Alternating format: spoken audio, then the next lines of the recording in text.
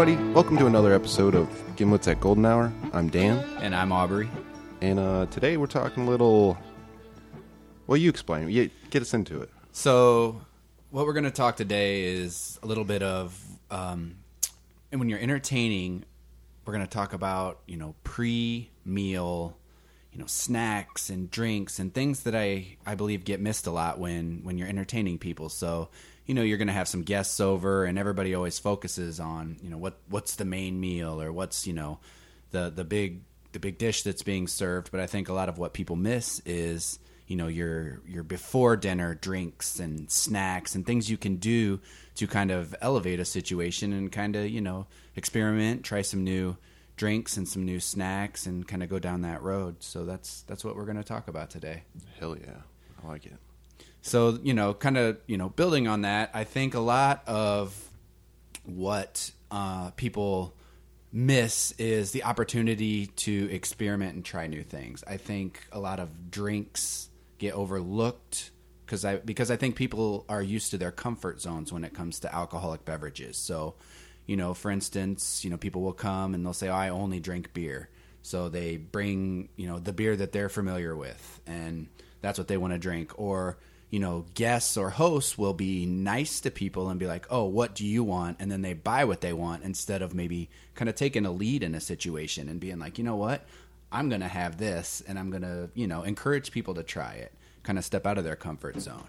Do you think sometimes that could be on the, like a host responsibility where they could almost like say, we're going to have these style of drinks at this time and kind of almost think about the drinks and the pre-dinner food as much as they're thinking about the main event, right? Yeah, that's part of it too. And I think, a lot of what the host kind of misses, at least in my experience, is the communication factor. So, for instance, if I were having you over, I'd be like, hey, Dan, why don't, you and your significant other come over? We're going to have a couple, some couples over, and then kind of take a lead in the situation. Just be like, hey, can you bring some meats and cheeses and some nuts? We're going to try some sherry, something that's a little bit different. Maybe not a lot of people have experienced. And I think, a lot of times as in our culture, especially as a host, you're supposed to be gracious and think about what everybody else wants and kind of cater to their needs instead of maybe, taking the lead in the situation and being like, let's go down a weird rabbit hole. Let's try something that's, out of our comfort zone. Hell yeah. And I think that gets missed a lot. But I think the main part of it is the communication on the host part, to let the people know what's going to happen. And of course, obviously, invite people to bring the drinks that they like or they're familiar with, but just let them know, hey, this, we're for sure going to try some different things. We're going to try some different styles of beer that we've never tried. And we're going to, maybe, open our eyes to something new that you didn't know that you liked. And I think that's especially, this time of year when, you got nice weather and you got all this fresh, produce and the farmers markets are booming and you can find all kinds of different things that, that you want to try or experiment with. It's a perfect time of year. So what would you recommend for people? Like, let's say we go with the sherry as something as a lead-in. What kind of nuts, what kind of cheeses are we kind of pairing with that? Or what do you think people should look for, maybe, not necessarily specifically, but when they're in the cheese aisle or they're looking through the cheeses, what's something that maybe catches your eye that people could look out for? I think, I like almonds, but as far as nuts go, making a board with some charcuterie and some nuts and some dried fruit and some cheese, you're never going to go wrong. Yeah, baby. So like that, that's the easiest, and there's no prep hardly to it. You maybe have to cut some cheese. That's it. Right. It's a way to kind of fancy a get together up. You can present it on a cool wooden board. There's, people make them. You can buy them online, and it just is a great way to start. So with nuts, I usually just go mixed nuts. I love almonds, but anything will do. Almonds, peanuts, cashews. Obviously, you want to check with people and make sure that there's no allergies, so you're not. Somebody just collapses at your party. So you don't have to bust out the EpiPen. But guess we're not going to the main course now. Yeah, you're not going to make it to the main course today. But so that's what I like. And so, let's take sherry for an example. Like, I love dried sherry. So there's many different styles of sherry, but Olorosos and Finos are two lighter-bodied, drier styles that I really like. And, literally an easy thing to do is, get some almonds, some manchego cheese, which is a little more of it kind of has like a nutty flavor to it, which, the Olorosos and the Fino sherries do kind of have that nutty characteristic to it. So, that's a great pairing just on a plate, even if you want to go small, slice up a couple, blocks of manchego. And so, just to clarify, like, if we're doing this, that's all you can drink for the rest of your life now, right? Like, so, like, if you're that guy who's sipping on G&Ts, if you're that guy who likes beer, the lady who likes wine or beer or whatever, once you go down that hole, though, you got to give all that up, right? Yeah. No, this is we're going outside the box, right? This is like an opportunity to just taste some different flavors, right? Yeah, and there's so much information online, and especially like this time of year, like we were talking, you're if you have a get together, you're probably not going to be braising a short rib and eating mashed potatoes with it. It's a time of year where it'd be cool to invite some people over mid-afternoon, sit out on your back porch, eat some nuts and some cheese and drink some sherry. It's very easy to do. One thing I kind of do for myself for when I have some folks over is I like to pick different styles of cheese. Not necessarily. So not only hard cheeses, but also like some soft cheeses, some like spreadable. Some. Oh yeah. I like that goat milk cheese. So that's something you can do too. I kind of find, if you have something that's like aged or funky, and then you have something that's like creamy, styly. Like something soft, but not too far funky or anything. And then you have something like a goat cheese that's spreadable. It's kind of a nice thing that you can kind of hit on each consistency, kind of, yeah, and funkiness level, and it kind of can change different things, and you can pair different. So I'll do like maybe a prosciutto and a salami and stuff, and like different cheeses will like kind of funkify it or non-funkify it, or I get something else out of it. And then I'm also like really big into olives and pickled stuff. And then of course, I don't know about you, I pretty much, except for bananas, the last 5 years have pretended fruit does not exist. Ooh, Dan. I know, it's terrible. Yeah. But slowly but surely, we've been buying more fruit produce. I'm just a veggie guy, I love my vegetables. Right. I will eat vegetables, every single, I Yeah. could just eat vegetables forever. But kind of getting more into like sliced apples and watermelon. Same thing. There you go. So basically building a shareable tray is a very easy thing to do. And, you can, especially, if you're talking cheeses and nuts and fruit. I mean, there's beers. There's all different kinds of beers you can pair with these. You can go sour beers. You can, go lighter, just lagers. I mean, and there's so many, craft breweries that are making just incredibly well done, I don't want to say simple, traditional styles that are great before a meal. Because, you got to watch yourself, too, because you don't want to start, hitting the booze too hard before you actually get into the entree. I think the diversity of shareable plates and just dicing up vegetables and fruit and having a hard cheese and some soft cheeses and some spreadable cheeses with some nuts and, just going with, some simple beers or some fruit beers and then, some sherry and just expanding. What do you think about even like starting with like non-alcoholic beverages? That's another area that I think is one of the most overlooked areas. And it also is information that I think when I refer back to what a host communicating to their guests, also be nice to communicate, hey, I'm going to have some sparkling water and we're going to make a couple mocktails or non-alcoholic punches, just so people come into that situation comfortable if they don't drink, and then they don't feel pressured to drink. They're still going to get to try something different if you make like some kind of non-alcoholic punch, or if you're like, hey man, check out these cool flavored sparkling waters that I have. Because the industry, as far as not craft, but like, more the quality on sparkling waters is, really, really good right now. So oh yeah, there's a lot of different brands that provide different flavors, and it's also another thing you can do is to to enhance the before dinner experience. There's even non-alcoholic spirits now, which is crazy. Yeah. And it's an expanding category. Like, it kind of started out, it sounds so weird because, I think we kind of joked 5 years ago when people were asking about non-alcoholic vodka, and you're like, it's called water. Yeah. But it's a real thing. Right. Non-alcoholic gin kind of came on the scene, then non-alcoholic whiskey. And now they're kind of getting into that aperitif before dinner category where you could have like a non-alcoholic Negroni, just some sparkling water and a little bit of, non-alcoholic style bitter liqueurs and stuff. So it seems kind of, like if you're a big part of drinking culture, you're like, why would I? But it is an easy way to kind of A, keep calories down, and B, not get too drunk too fast. Yeah. And also, and sometimes people, even like me, like I love alcohol and I love to drink, but there are times where I'll go places and it's like, you know what, I don't want to drink. But if someone were to be like, hey, we got this really cool punch that we made that doesn't have alcohol in it, I'm all in. Yeah.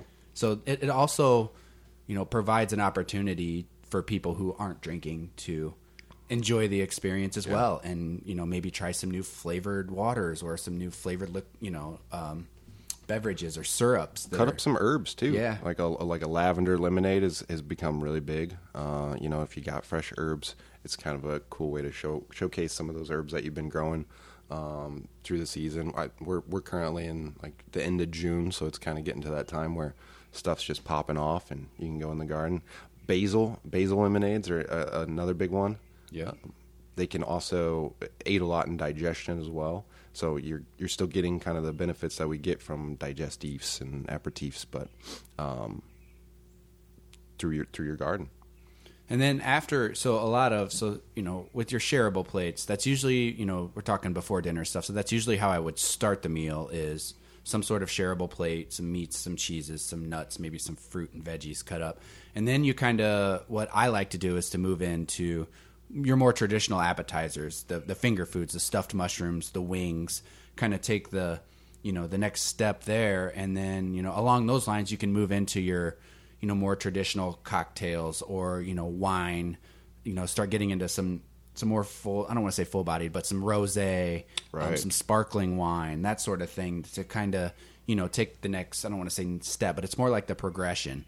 So once you start moving into, your finger foods, your stuffed mushrooms, your, this time of year, like the bruschetta, crusty bread with fresh tomatoes and herbs, that's also a nice way to kind of transition. Keeping it light still, but kind of moving along. And not, and just setting it out and letting people get what they want, grab one or two things and then, you're still doing great. You're not going to. I think just quick things I wanted to mention.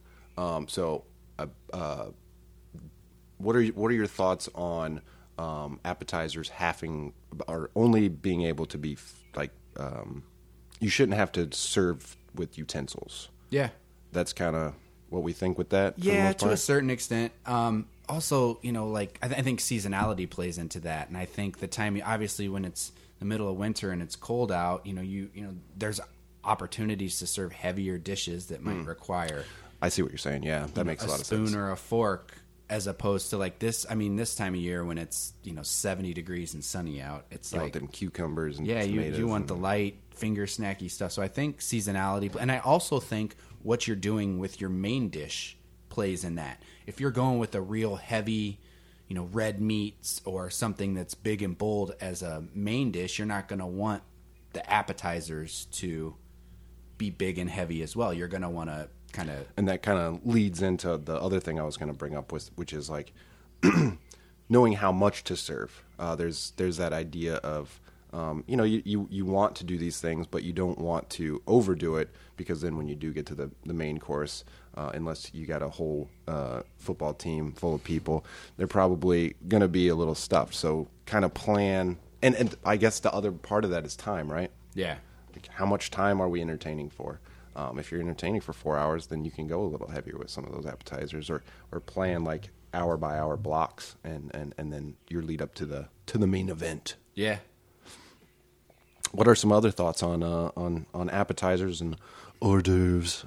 I just, I think I just, along what we've been saying, I think we need to just encourage people to keep trying new things. And, there are so much information as far as cookbooks and recipes online and things you can do to try new items and utilize, hopefully, if you're listening to this, you're at least interested in or have a garden. I mean, there's so much stuff you can grow, and things taste better when you're the one that put the effort into growing it and picking it, and the source, and how it was, grown and when it was, harvested. So yeah, you can just be like, yeah, I made this. Yeah, it's pretty cool, watching.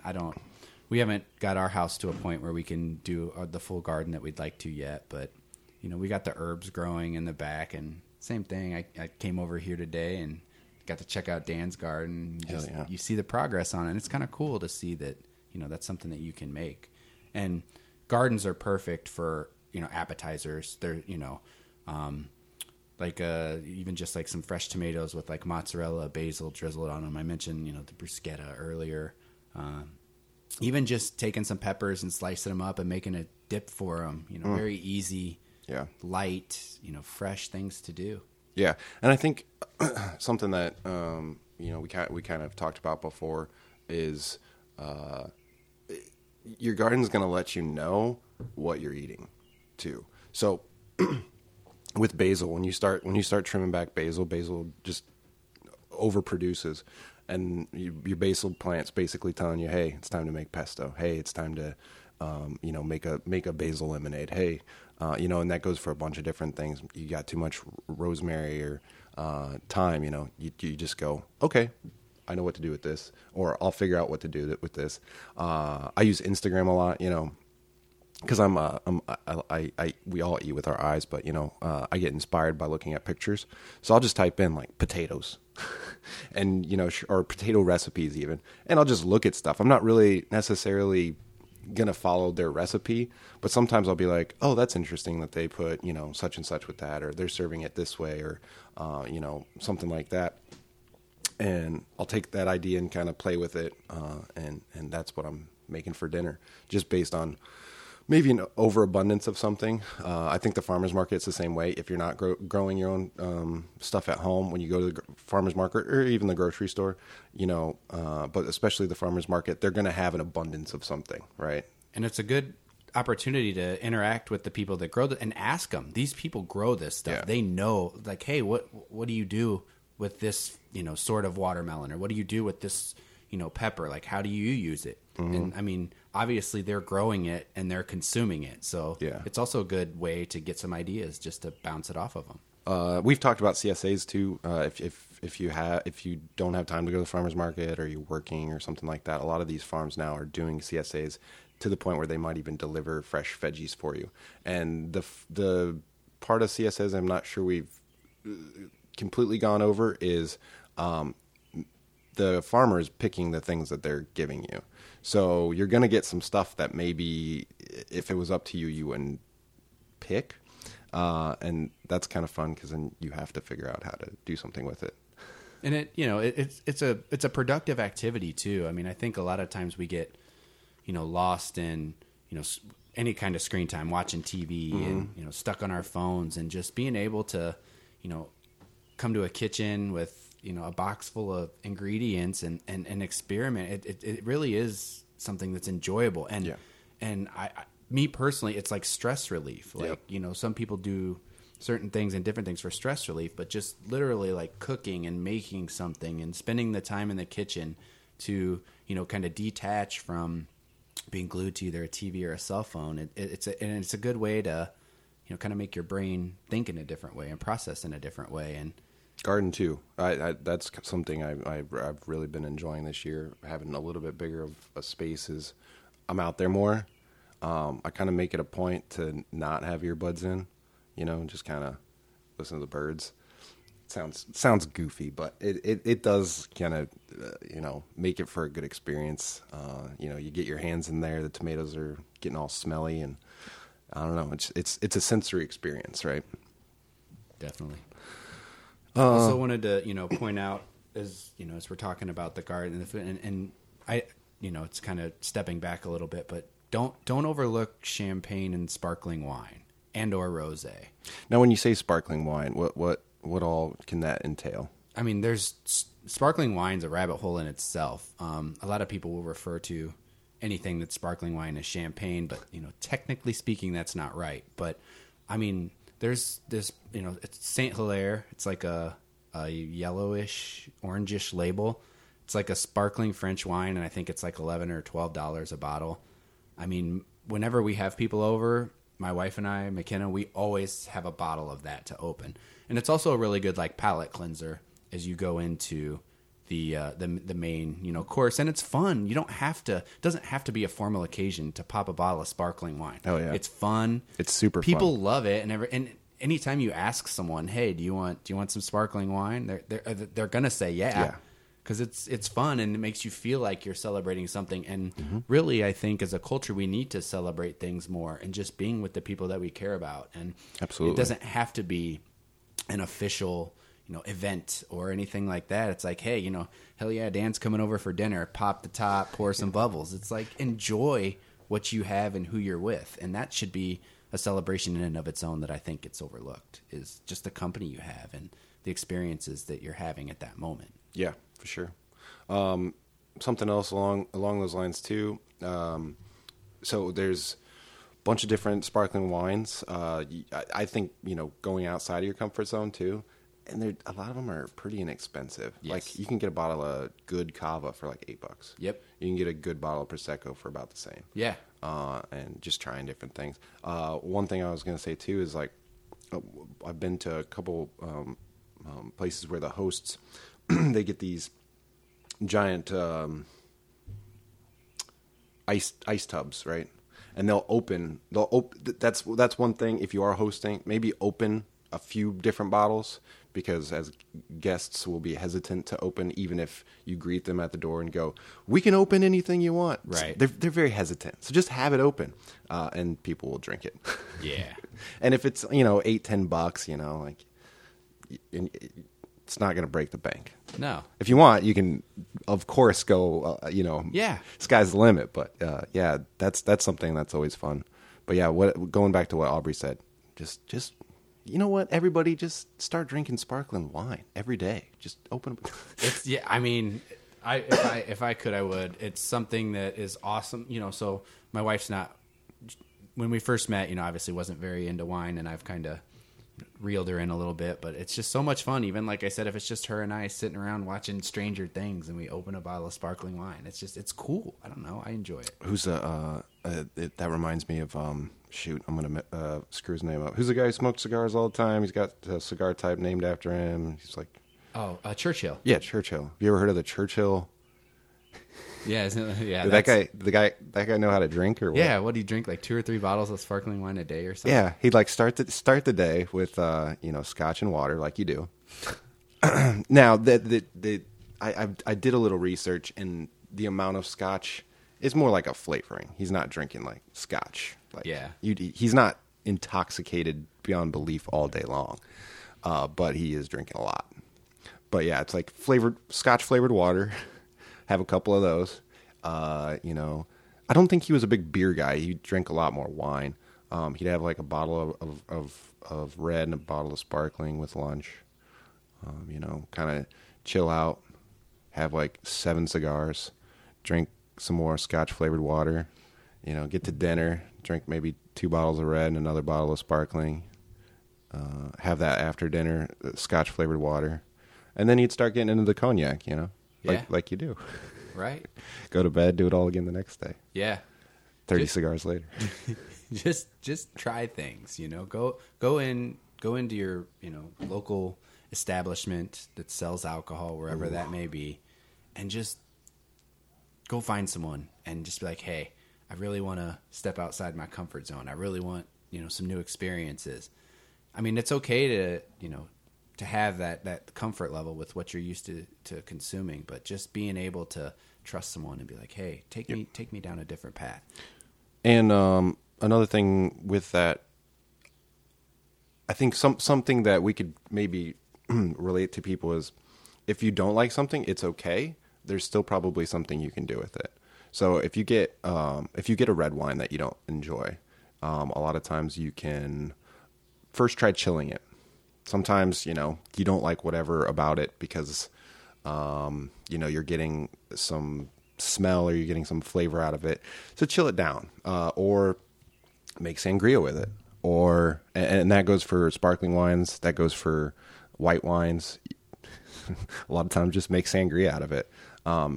If you don't want it to go to waste, or with sparkling wines, a lot of times, make a sparkling cocktail. Yeah. I'm a big fan of gin and sparkling wine. Yeah, it's easy, and you can marinate food in it. So say you open a bottle of red wine, you don't like it, you're like, you know what, I'm gonna try marinating some steaks in it, and just grab some of those fresh herbs out of the garlic, deglazing the pan. Yeah, I've heard some people. I've never done it, but you can make vinegars. Yeah, and stuff. you can. I've never done it. Or like reductions. Yeah, just reduce it down to a sauce, add something to it, and make a sauce for the next time. So you can take some chances and still have some options if you hate it. And and then it's also good to learn. So you figure out, oh, maybe I'm not a big fan of this wine grape. Maybe I'll try this. Or you could go back in and be like, I didn't like this, but there's a whole nother area that produces the same grape that gives you a whole different flavor experience. And if you're entertaining, it turns into a discussion, or it can turn into a discussion if you want to go down that route. If you're not entertaining, it can be a time to educate yourself about a certain region or something. That's a lot of times if I'm trying a new varietal or something, I will pull up YouTube, or I'll pull up a Wikipedia article or Wine Folly or something like that and be like, what's this all about? Where'd this come from? And kind of dive into it like that. And there's a ton of good options too. Sparkling wines, rosé, Beaujolais. There's very good, first course, early into meal wines that are incredible. And that we're talking about pre-meal things, and they're usually not as expensive, which is also good. They're very budget friendly, and they're things that you can find quality and get a really good value. So I haven't done a whole lot of entertaining this year, but something I did was I grabbed a box and I filled it with 12 white or rosé wines that I'd never tried before. And the only stipulation, the biggest stipulation I had was it cannot come from the United States. And just filled the thing up, and I was like, all right, I have wines of summer. So every time I go for a bottle, I already have that bottle. Or maybe like, if I'm like, oh, I want to drink some wine tonight, before work, I'll throw that bottle in the refrigerator. And then when I get home, it's all nice and chilled. It's good. You find favorites that way. I've already found a couple favorites, which is, you get stuck on them for a little bit and then you try something else and something else becomes a new favorite. And it's also cool because it's like, so I love to learn. I like to, learn about things, and then it's a rabbit hole for yourself. So you're like, say you got, a party, coming up, and you got some people coming over, you've picked out the wines, and then you get to start to do your research maybe on what pairs with those. So then your appetizers or the cheeses and stuff that you're going to purchase for that, you get to learn yourself. Like, oh man, I didn't know that these two things go well together. I can't wait to try that. So it's also cool to take that into a learning experience as well. I think for a wrap up, maybe would you be okay recommending maybe a red, a white, and maybe a cocktail most folks wouldn't be maybe so engaged with, or something that's not regularly on a menu somewhere? Sure. So I'll start. So like I said, sparkling wine. I already kind of recommended the Saint Hilaire. Saint Hilaire, yeah. That's very good. With appetizers, and then after appetizers, before you go into your main course, sparkling wine's a really good palate cleanser. So pop the bottle, drink it, get the palate cleansed, and then move on. I love also French rosé. To me, the provincial rose from Provence are probably my favorites. There's just this striking acidity to them. Yeah, they're really just fresh and kind of cool you down a little bit. So I love those. So those, the Saint Hilaire and any provincial rosé from France are probably two of my, usual go-tos. Goes really well with watermelon, strawberries, those sorts of things. The summer fruits, summerish fruits. And then Cocktails, I keep cocktails simple. I do a lot of mezcal with Topo Chico. Oh, nice. And you're gonna get, and then I do an orange bitters and an orange garnish. Oh yeah. So it's pretty simple. So you got a snack in there too. Yeah. So you literally just an ounce and a half of mezcal into a rocks glass, and then top it off with Topo Chico, a couple dashes of orange bitters. Besides the orange slice, what kind of snacks could maybe go with that if I'm getting a little hungry? Just something, just like, I don't know, like, is there anything that you particularly like chowing on? It's like more snacky with the mezcal cocktails. I mean, I like salty things. I like nuts, just bar nuts, potato chips. Oh yeah, tortilla chips. I mean, that's another good one for sparkling wine too, right? Yeah, just kind of some salty potato chips. Some people say popcorn. I don't know if I'm 100% behind that one, but yeah. I like popcorn, but I don't know if I like it with my sparkling wine. Yeah, but it's just some tortilla chips, something. What's your red pick for summers? Some folks, they're against reds in the summer, but there are a lot of good reds. Beaujolais, a chilled Beaujolais. Nice. I mean, and bang for your buck wise, you're getting a really good wine. So I like Beaujolais, and I chill it off. Not quite cold, maybe just an hour or two in the fridge. What about a couple ice cubes? Yeah, you could. Go for it. Hell yeah. So I like chilled Beaujolais in the summer. I think it's a red, but it provides the lighter strawberry notes to it, and once again, it just makes me think of sitting outside on a back porch and just having some drinks. Yeah. And you can go into most places, and Jadot, any store will probably have a Jadot Beaujolais of some sort. It's I think it's $10 or $11. Yeah, it's not cheap. Too bad. Like I said, Beaujolais definitely get like 3 bottles. Yeah, you get more than you bargain for with that. But there's some really nice single area some nice Beaujolais that you can find too. You can spend $30 to $40 on Beaujolais if you want, but yeah, you don't have to. Don't have to. Nope. I like Grenache. Yeah, in the summer. I don't know. It's easy. It again lends itself to being chilled if you want to, or put some ice cubes in it, or cut up some fruit and put in some brandy and just rock it. Yeah. maybe add some sparkling wine. What I like to do is I like to add booze to my booze. Yeah. Spice it up a little bit. If the booze doesn't have enough booze in it, put a little more booze in it. Yeah. Gotcha. All summer long. Yeah. What about you? Any recommendations on anything else? Again, don't buy anything from the United States this year. The Toronto, I pronounce everything terribly, but Toronto's, if that's something that you haven't tried, Vino Verde, Albarino's. I've been doing a lot of those style, and that's kind of where I've been leaning towards. Those whites. Are pretty light-bodied, crisp, dry whites. Super light, super crisp. What I like to call a porch pounder. Yeah, most of those, there isn't really an expensive option. You can maybe get into like the 20s, but for the most part, you're sitting right between 10 and 15. And that's what they're designed for, though. Yeah, they're not all wine or anything that beverage wise. Some things are what they are. Some domestic craft breweries just make a really good lager, and it's not expensive. Like, it doesn't have to be expensive. Yeah.